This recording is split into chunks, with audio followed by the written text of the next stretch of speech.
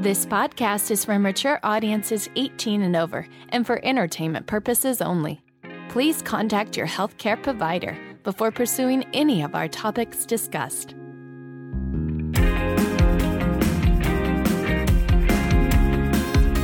You're listening to Eat, Play, Sex with Dr. Kat, the place to get play, sex, and nutrition talk straight to your ears.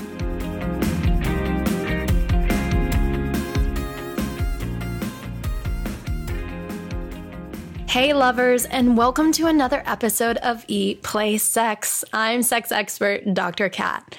Fresh out of a week-long solo camping trip into the mountains, getting all wild woman up there, I came back to Earth with my message box completely flooded.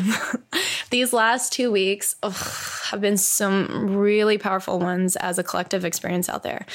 And many of you listeners have sent me messages about how you've been really stepping up into your power and speaking your boundaries in your relationships and speaking up about what you're wanting in sex, which is so amazing. I'm celebrating you. Some of these talks have been resulting in either coming to an end or an evolution of your relationships. Well, I guess it's always an evolution, right? And I'm stoked and celebrating all of you. If you haven't checked out our episode 25 with Diane Kaiser, where we talked about being a boundary badass, I highly recommend you scoot your little kitten butt over there and check it out after this epic episode right here. In the meantime, you're all doing awesome and you're learning and you're practicing exactly what you need to. Now, this week, we are about to up-level your vocal cords 10 notches. I've got the ultra sexy Eva Clay here to talk about communication in sex and love, voice activation for increased pleasure potential, and asking for what you want and need. I know a bunch of us can really up-level our communication skills. I know a bunch of us can be a little louder in our sexual play. But before we get to Eva, lovers, you are the reason that I do this show. And I want to thank you for tuning in, for spreading the word, for leaving reviews, and trying some of the suggestions that we recommend. I've been getting epic feedback on the products that we love and that I use myself because my goal is to really help you get to eat, play, and sex better so you can improve your sex life, which obviously will improve every aspect of your life. And if you haven't already, please head to eatplaysex.com where you can subscribe to my show, connect with me, and grab my sexy guides to boost your confidence, your vitality, and your sex life. You! Now to the epic Eva Clay, who is an acclaimed sexologist, psychotherapist, and thought leader. And I've been following her videos for a while. She really has some powerhouse ways of delivering these messages to help people drop into their pleasure. In fact, Eva's mission is to really illuminate this menage a trois of soul, sex, and science. Eva believes that self-love is the foundation for healthy relationships. Preach, girl. And has helped thousands of people turn sex into a sacred practice. As a teacher of neuroscience, she bodaciously reminds us that smart is sexy, and her work reflects an elegant marriage of the profound and the playful, which is perfect for my show, Eat, Play, and Sex. I'm totally on board with that. My God, woman. Did I tell you I was a sapiosexual? Takes one to know one. Welcome to the show. I'm excited to have you on. Thank you, love. It's good to be here.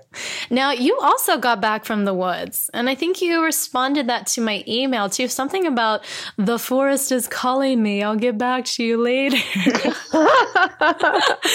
Did you also get wild woman up in the woods too? I did and I didn't. I set out to spend some time at an ashram. Ooh, an ashram. You want to share with our listeners what an ashram is? By definition, an ashram is a monastic Hindu religious retreat. Ooh, exotic. I know that because I looked it up. I wanted to know I wanted to know what the dictionary definition of an ashram was, and that's it. And what was your experience of the ashram? Yeah, it wasn't for me, which is interesting. I'm like, me and ashrams, like, yeah, not a good match. You know what? That is actually a really good lesson for everybody. We don't know something until we try it. And it's that curiosity mindset, right? Even in sex, we don't know until we try it. And then we decide, nah, this isn't for me. Maybe something else. Well, this is really my first experience going to an ashram for a week. And so there might be, I assume that there are different sects and denominations and types of ashrams, but the one that I went to, I think the teaching here is something even deeper in that, I'm a big believer in pleasure as a spiritual practice. That's what I live my life by. That's how I walk in the world. And I went to this particular one, and it was very disciplined, which I'm totally okay with. I like discipline and structure. Wait, what kind of discipline are we talking about? Like up at 4 a.m., sitting for hours in a very rigid posture. So not a sexy discipline. Not like power play, not. No. It's something else. It's not a discipline, but a discipline. And there's a difference. But so anyway, yeah, the culture there was very joyless. Interesting. Yeah. And after a couple of days, I just felt like sitting in this rigid posture and chanting these prescribed prayers and just being in the box, in the container of this particular philosophy, everything in my body was screaming, fuck no. It just was like, no, this is not what I want. And that was your mantra. Yeah, fuck no. And halfway through the week, okay, I'll make a confession here just for you and your listeners. I haven't really told anybody this, but nobody tell, nobody share. She's about to share a secret. Shh. It was so rigid, and of course, we know when there's suppression of the organic body and of our primal desires, that there's typically engenders a rebellion, right? So halfway through the week, this is a vegan environment, very strict vegan environment, and I snuck away from the ashram. I skipped class and went and got a bacon omelet. Responded to my email while you were eating the omelet, I'm sure. And I went shopping at the mall. Oh my God, you bad girl. I did. And it was like a total impulse because I was just driving down the road and I saw a JCPenney's. I'm like, oh, I want to go there. It's like just these kind of low vibration things. And it felt so good. And I came back to the ashram and I just realized, like, I need to follow my organic body. And it doesn't mean to engage in things that are self-destructive or rebellious necessarily, but that are honoring what's organically true in my feminine form. And what my feminine form wanted to do was lay down and dance and sing and be in nature and be in pleasure. And so I pretty much skipped the rest of the program and did my own thing and laid in the grass and listened to birds all day. And I brought my guitar and I sang and I sang and I sang to the sky. And that was my real spiritual retreat. Wow. So you did Wild Woman it, just in a different way. I did. And I went exploring after I left the ashram. I was like, I'm free. I felt like I was getting out of prison. And I had another good week of wildness after that. How amazing that you gave yourself permission to tune into yourself and go with what felt good for you. I think that in our society, a lot of us prevent ourselves from going towards or even asking or speaking up for what it is that we actually want because we feel guilty or we feel pressured to go with the flow, or we're afraid we're going to be a burden, or we're afraid that we don't deserve something. But here you were like, no, this does not vibe with me and who I am authentically, so I'm going to create my own path. Yeah. And I will Thank you for that. And I will say I did have a little bit of a process around it also, because I think deep down I wanted like the spiritual stars. Like I wanted to get the sticker for making it through the week and reaching nirvana from this deep discipline. And what I realized is that like we all have our own path to nirvana and to peace and to bliss and pleasure. And my path is through pleasure. That's my portal. Pleasure is my portal. I love that. Hashtag that. Let's start a trend. You can see that's going to reach like 1 million. Starting that trend. Yes. And when we think about, there's such an important element of self-inquiry to understand what it is that we want. I was talking about earlier this idea of using our voice or communicating to create that we really actually want. Why do you think that communication is so important for sex in our relationships? My God, for everything, for so many reasons. Why is communication so important? I think we can't expect to experience pleasure unless we're willing to take the risk of communicating our needs. Without communication, and communication happening on many levels. Okay, so I want to say not just spoken communication, but communication on all levels. There's less connection. And isn't connection like the greatest aphrodisiac? That deep attunement, deep connection is really the best sex. I think that's all what we're looking for. Connection. Totally. Which I can think that, which is so funny because a lot of people feel, and even myself some days, feel alone or separate from other people. But, when we can speak to them or even just, you say communication on many levels. Can you speak more to that? Absolutely. So, something I got into about 5 years ago, I did some work with David Deida and sort of that whole world. And, they talk a lot about communicating, third level relating. So I got really into the art and the nuance of intonation.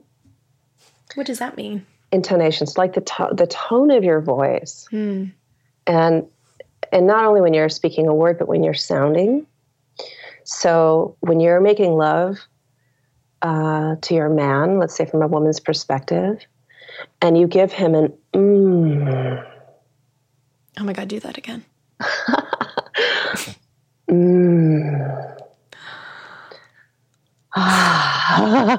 You just notice in your body what happens when you receive that sound. Yeah, I got some tingles in my body. I want to put Eva's voice on repeat. I'm just going to clip that part out right there and repeat. Yeah, so that says so much, that sound. So does a sound like or an right? So like we're so attuned in a very primal way to hear and interpret meaning of intonation. And so that's just, another layer, another level of communication. And then on the subtle level, there's the energetic communication.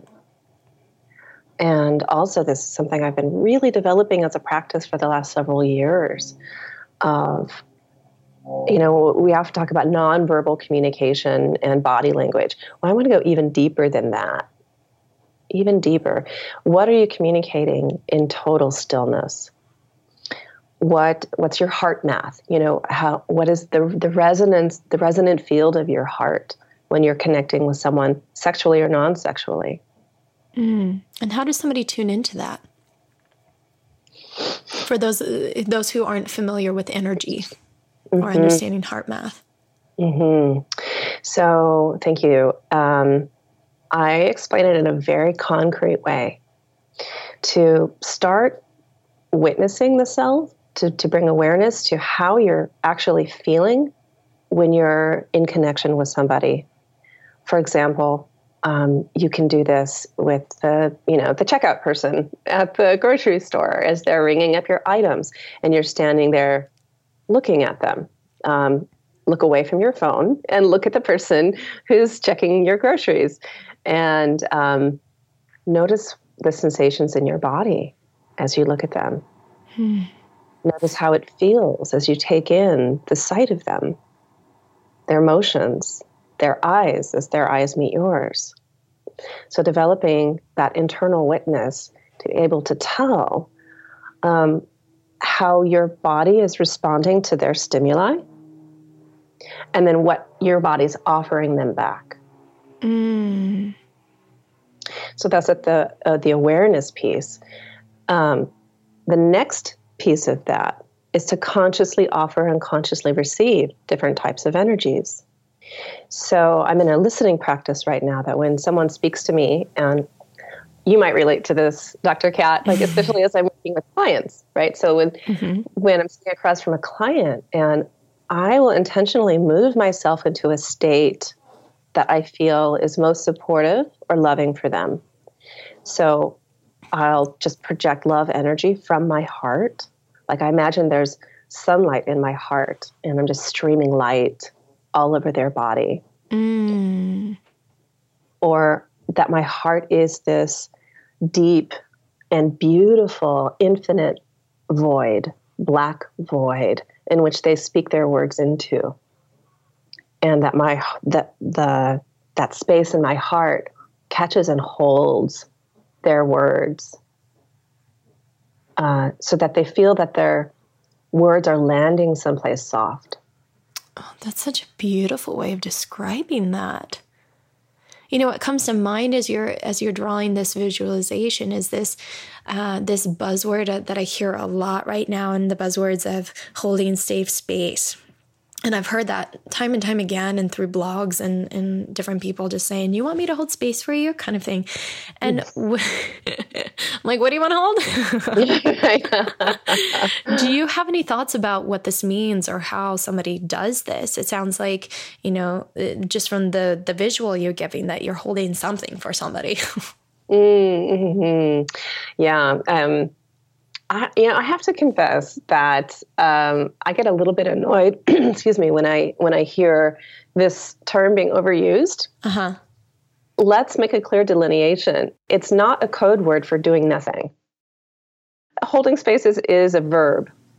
I love that. Meaning it's very active. And some of the tools that I use and that I teach and like how to hold a space for somebody is around presence. And attunement. To me, holding space means to attune to someone. And the skillful and productive use of silence. Oof. Like, right, as psychotherapists, silence is an intervention. Silence is a profound, perhaps the most profound form of support that we can offer someone. And I like to call it sacred silence. There's a lot of people who are uncomfortable with silence. Super uncomfortable because I used to teach this for many years. I was a teacher at the mayor's office. And so I used to teach the city of LA how to hold space, basically how to use sacred silence. It was really an interesting gig. And so I think people are fundamentally afraid of silence because it invites deeper intimacy. Ooh, expand. I'll be quiet. Are you using sacred silence on me? Maybe. Can you feel it? Is it working?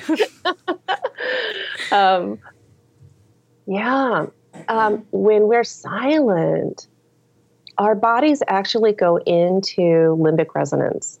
So I'm sure you're familiar with this. So your listeners might not be. I'm totally into this idea of limbic resonance, meaning our limbic system is evolutionarily wired to attune to people that we hold attention on for long enough. And this is because we're tribal animals. We're tribal beings. And nature has a very explicit agenda to keep us in connection with each other. our society and our technology and our culture, blah, blah, blah, intervenes with that and sometimes derails that for various reasons. Mm-hmm. But our bodies and like our nervous systems, our brains will naturally begin to entwine and to attune with another person the longer that we hold attention on each other. And it happens involuntarily. And so it's part of the autonomic nervous system. And the end result, the product of this attunement is empathy. Mm. And so because it's like a reflex of the body and it's autonomic, we have devised all sorts of strategies to interrupt it. Talking is one of them. Yes. Yeah, right. What do you say there? The mindless, just like chatter. Where you're just like talking your head off and it's like, are you here with me? Yeah. And this has really come into stark awareness for me recently as my mother passed away 4 months ago. And I'm watching how different friends support me. And, so much love. I have so much love and support in my life. And it's been really interesting to see different strategies for how people are showing up to support me in my grief and how much emotional content can they handle? What is their capacity? And I can feel when I'm sharing feelings or like grief content with someone when they've reached their limit, because they'll begin to chatter. And they'll begin to talk in a way that takes us away from emotional presence. And it's been a really beautiful reflection for me to see how I do that also. So I want to invite your listeners, to maybe conduct an experiment in this way. It's very, very simple. When someone is speaking to you, meet their eyes, stay connected to your breath, and say nothing. See how long you can go with just receiving them, staying connected to their eyes and to your breath. And let your body do what it's designed to do, which is enter attunement and empathy. I want everybody to share this with their partners. We can share some delicious relationships here. If we all learn just how to be quiet and just present, I love that. Why do you think it's some of the reasons or some of the blocks that we have trouble listening fully or being present with somebody? It's very vulnerable. Like I said, it engenders a deeper intimacy. And it also engenders empathy, and it will do that naturally. So sometimes we don't always want to feel what the other person's feeling. Yeah. Right? And that's okay. Like if someone comes at you and they're in a tirade and they're venting about their boss or their day or their mother or whatever, and you're like, I think we've all had this experience, right? Of like kind of pulling back and feeling our body getting tense, or maybe we're on the phone and then we start to distract ourselves.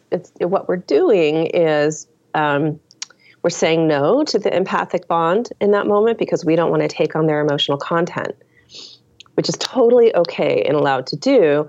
But how can we stay in connection and not take on their emotional content? That to me is the power place.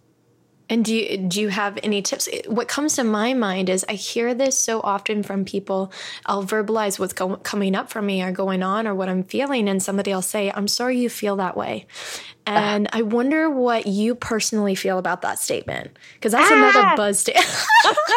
I hate it. Even when you said it right now, I wanted to be like, "Fuck you!" I know, me too. And then I'm like, "Oh my God, am I not evolved because I just want to tell this person to fuck off?" I don't know. Yeah. Well, before I give my take on that, it's such a great question. I want to invite your listeners to reflect on how they feel about that statement and why. If that's bothersome to them or not, and why. When I hear somebody say, "I'm sorry you feel that way,"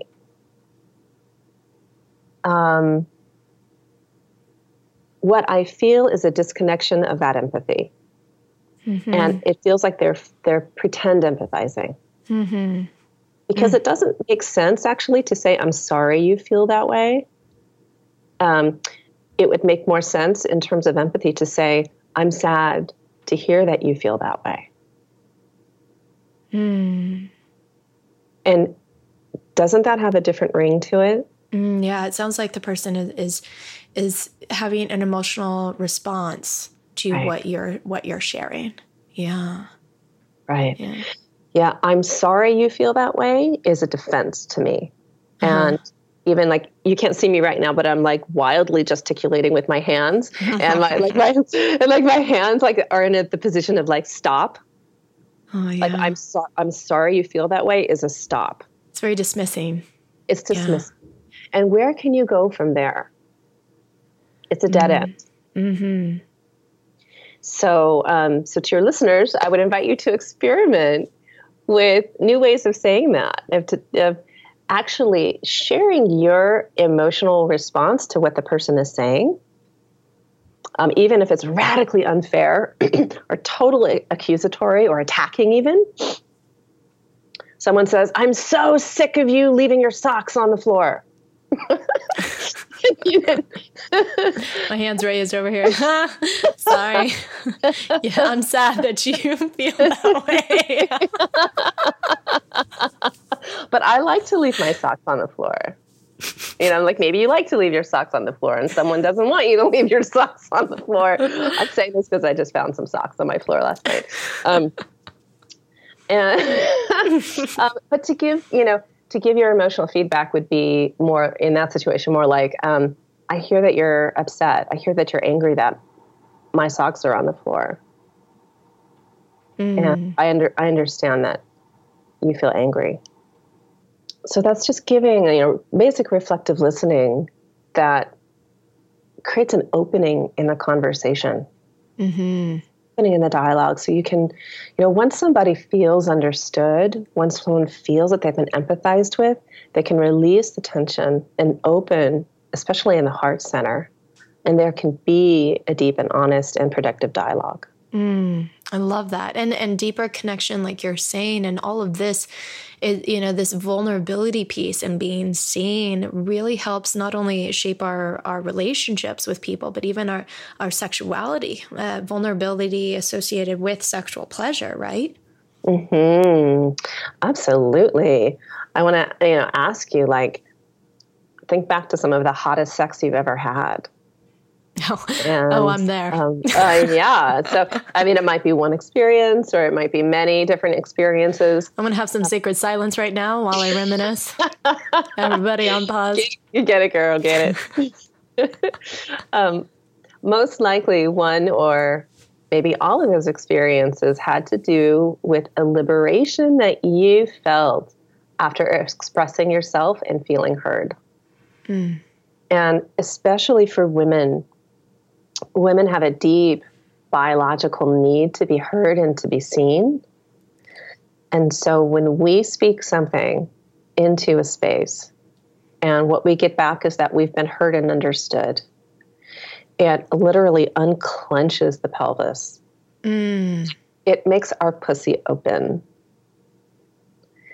And our juices start to flow. Our sexual arousal centers in the brain begin kicking in. That's a scientific shortcut, by the way. But we start getting turned on because we've been seen and heard. So it will, really juice up your sexual experience and your pleasure and literally switch on your sexual wiring, your nervous system, and the pelvic innervation comes alive when we've had deep communication. I love that. No, you've got that. I know. Yeah. All right. I'm turned on. Let's everybody try it together. Yeah. So vulnerability really opens us, even as women, especially this opening of the pussy as you were describing.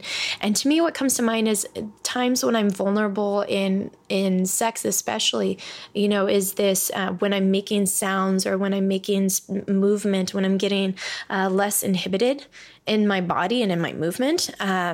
There's this. I understand that there's this rebound effect that happens, like the vocal cords that I'm expressing myself also does something with the pleasure, right? Absolutely, girl. So in short, I'm going to explain the science of this in a second, but in short, the more that a woman can vocalize, the more turned on she'll become. I'm going to get real loud. Really, really. I have a quick and dirty practice to share about that when I'm done with this piece. But so how this works is through the vagus nerve. And we are learning so much more and more literally every day about the power of the vagus nerve. And if you get a chance, check out polyvagal theory. I'm fascinated by this. I've been following it for about 15 years now. And what we know is so women are innervated in their genitals by 4 major nerve highways. And these nerve highways run from the pelvis and the genitals up to the brain. And so one of these nerve highways is the vagus nerve. And it connects literally from the vaginal canal, or the G-spot, as we might call it, runs up the back of the spine and into the brainstem. And so one kind of scenic route that it takes is through the larynx and the vocal cords. And the larynx literally shares the same cellular composition, the same tissue as the yoni. Oh my God, stop it. The yoni meaning your vulva, meaning your pussy, meaning your pussy. Yeah. I prefer pussy, but I'm not sure. I love the word yoni. To me, it's so sweet and yummy. And I've used it before. My listeners are like, what is a yoni? So I'm like, we can call her whatever we like. Yeah. I think everyone knows what pussy is. I think so. I'm a fan of yoni also, but you know what we're talking about by now. So anyway, when we activate the larynx and the tissue there's a responsive activation in the tissue and the lining and the muscles of the vulva, the vagina, the yoni, the pussy. And this is communicated via that nerve highway at the vagus nerve. And so when we're sounding, whatever is happening, we're going to experience more liberation, pleasure, opening, and engagement, more connection with our sexual body and with our genitals. One of my teachers one of my Tantra teachers, suggests to sound whatever is true for you during the sexual encounter or the intimate encounter. So even if that experience or that feeling is boredom or frustration or desire or pleasure, whatever that is, to create a vocal interpretation of everything that's happening inside of your body. Ooh. Mm-hmm. That's my sound. I don't realize how many sounds I make when I communicate to people.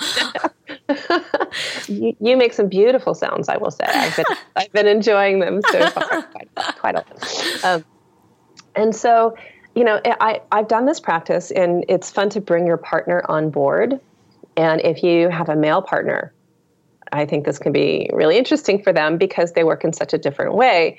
For men, the vagus nerve does not extend into the pelvis. So they have only 3 nerve highways connecting their genitals with their brain. We have 4, which explains a lot. So this is really particular for women. If you can get your partner on board and make it playful, and even make kind of a sex game out of it.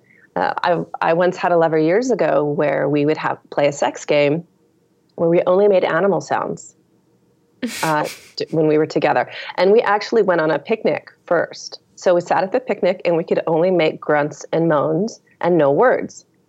Whoa. Yeah. So how do you communicate what you want and what you're thinking and please pass the salt and isn't it a lovely day through just sounds.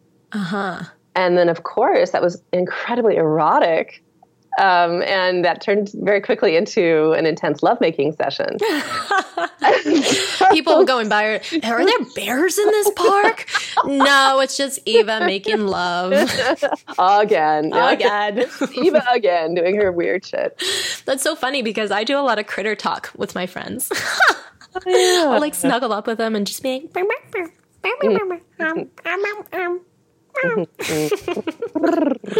You're super turned on now, aren't you?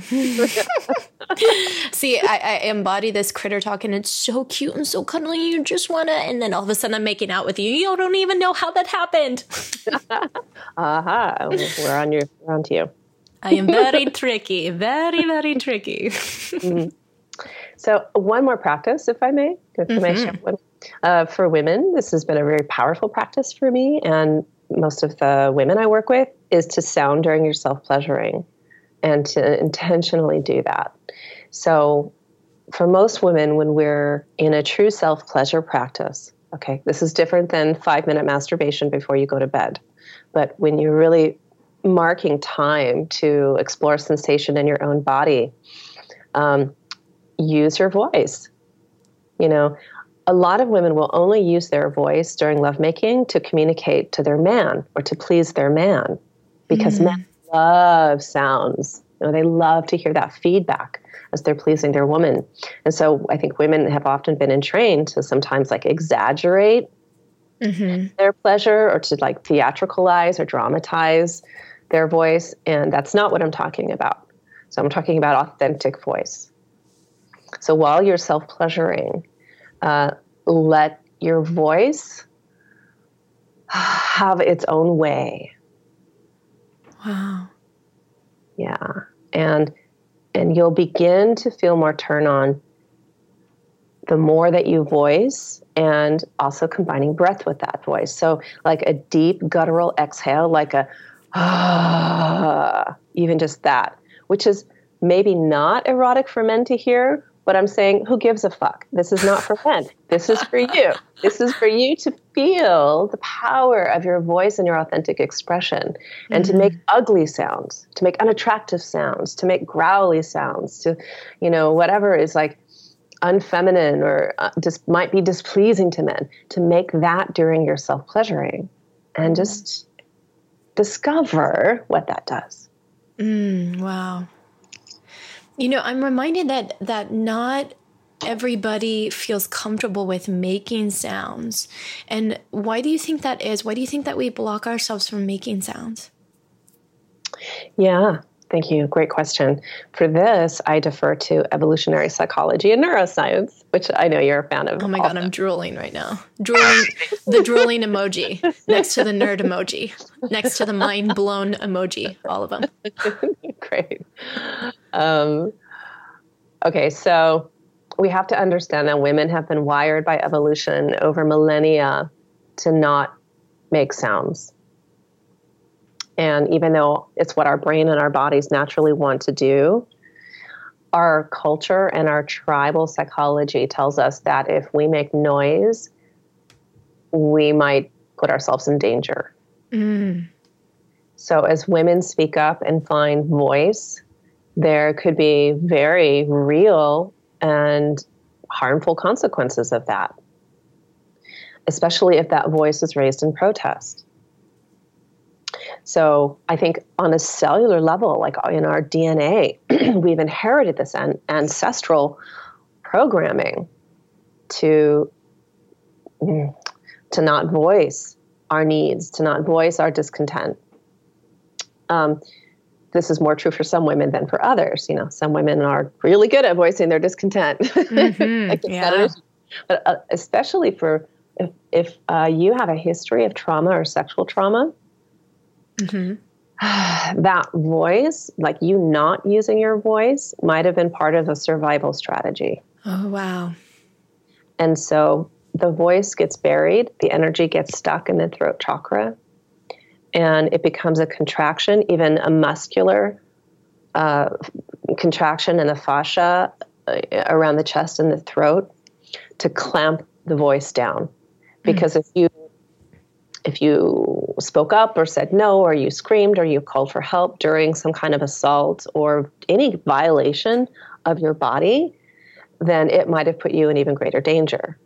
And so when we talk about sexual communication, if you have a history of trauma, or even, trauma can be defined as somebody catcalling you on the street and you feeling violated and really deeply uncomfortable by that. We have to, factor in and give ourselves a lot of compassion and patience to begin waking that voice up again, and that you might be working against millennia of programming. And to start with just the breath. So maybe in your pleasure practice, as you're beginning to integrate voice more, that you're not like howling with pleasure like a porn star. Maybe your vocalizations sound like a where there's mostly breath and a tiny, tiny, tiny bit of sound. To just start there. And what happens is that the nervous system begins to recognize that sound does not put you in danger. And the nervous system begins to relax and open and move into sympathetic parasympathetic balance, which is an ideal and optimal space for orgasm and pleasure. When your stress response and your relaxation response are in balance, that's maybe going off-roading a little bit, but so begin with just very, very subtle sounding. For women, especially, what happens a lot of times is that we have a request when it comes to sex. Like, we want it this way or that way. We want things to be different. Mm-hmm. But because of all of this training and the constriction in the throat and not wanting to displease our man and wanting to be loved, et cetera, we don't assert our needs and our wants. Yeah. And so that gets congested energetically in the body over time. And then suddenly, 3 months into the relationship, we break and we go, "Oh, God, stop it." Mm-hmm. Mm-hmm. And then when we get angry, so the energy of that anger becomes the vehicle for our communication. Wow. It comes out of us. And then it creates a collapse in the sexual relationship, because what man wants to hear that? That's assaultive to him. And so by working with the voice and beginning to open it subtly, when you're in an early lovemaking experience, we can begin to train ourselves to say, what I would love is slower. Yeah. Or even encouraging what has been done that we love.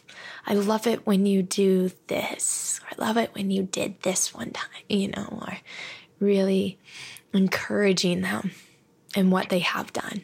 Totally. I love that technique. And not making them wrong. Yeah. Because there's nothing worse than if we embarrass or put down our partner, they're not going to be open. I don't know why we think that it's going to help them open and step up and be more sexual and manly or womanly. I don't know. Right. I'm going to make you feel bad. Now step up. Yeah. I think what it really is that energy of frustration that has built, that then gets expressed as a microaggression in the communication. And hey, you know what? I've been there. I've done that. I think most of us have an experience of not communicating something early on, and then it builds and builds and builds. So I think giving people tools, very concrete tools of language that they begin early in the connection, like on the first date, like that they're really practicing this with everyone that they're in connection with, it can remediate a lot of that buildup and frustration. Oh, I love that so much. Yeah. Yeah. It's never too early to be speaking, especially from your authentic truth and, paving the way to you're taking an active participation in the unfolding of the relationship from the very first day, instead of just allowing it to unfold unconsciously. It might become something you don't really want, including your sex life. Absolutely. So I wonder if for all of our listeners, like, all of this information is amazing. I'm turned on by it. Would you give our listeners 3 takeaways that they can implement today? I mean, obviously right now they can just start making sounds in their communication, but 3 takeaways that they can put in their pocket. Absolutely. Number 1, it's really hard to distill this down to 3. I have to be honest with you. It's just I want it all. So many, so much. Okay, number 1, and this is about self-regulation when you're communicating. So what does that mean? That's kind of a technical term. To relax and open yourself before you say anything important. So if you're feeling triggered, you're feeling frustrated, you're feeling furious, learn to work with the impulse to lash out at your partner or at anybody, or while you're making love, and bring yourself back to your center before you speak. So very easy ways of doing that is just take a couple of deep breaths. Come into your body. Put a hand on your heart and soothe any anxiety that might be happening. And I know for me, anytime that I have to communicate something that feels difficult or I feel anxious about, I call on my guides. Like I call God into my throat. And so, number one, come to your center before you say anything important. I love that. Number two, practice and prepare. So what that means is practice communicating something. If you find it difficult to say something, but you know you need to say it, I will literally coach clients to look in the mirror and say it a couple times, or to role play with me so that they get the rehearsal track going. So they get the neural pathway built in the brain, and that the words come out more easily from the mouth. So that's the practice piece. The prepare piece is I'm a big believer in having a couple of catchphrases in your back pocket just to get the ball rolling, to create a momentum and an opening in the dialogue. Now, some of these catchphrases would be, we would call them sentence stems. So it might be something like, what's true for me right now is. Wow. What I'm aware of right now is. Or I find this very difficult to say, and I'm afraid of your response. Come up with like 3 or 4 of those openers that you love and that resonate in your body, and start to experiment with them. Yeah. One might be, what I would love is. Yeah, go ahead. I was just going to say, one of my favorite ones that I say is what's coming up for me, or what I'm feeling in my body right now, even if I don't know the emotion. But I've noticed that my partners have started taking on those same statements, those catchphrases right before. And I'm like, oh, I'm so influential. But they really do work. They really do work. They really do. Well, you're creating a culture in a relationship, which is essentially what a relationship is a cultural co-creation. You're creating a field. I use that same word. Yes, that a relationship is a co-creation. It's the input of both people. Or more. How many people are in your relationship? I don't know. Probably everyone else you've ever had a relationship with is in your current relationship too. Snap to that. Yes. For better and for worse. Right, but they all add to our evolution, like we said at the beginning of the show. And then you've just got all these incredible nuggets. And you also have a program that you're about to launch for women, right? I do. Thanks for that segue. I'm so excited about this particular program. This is a 6-month coaching program. It's called Embodied Ecstasy. Can I get an about that?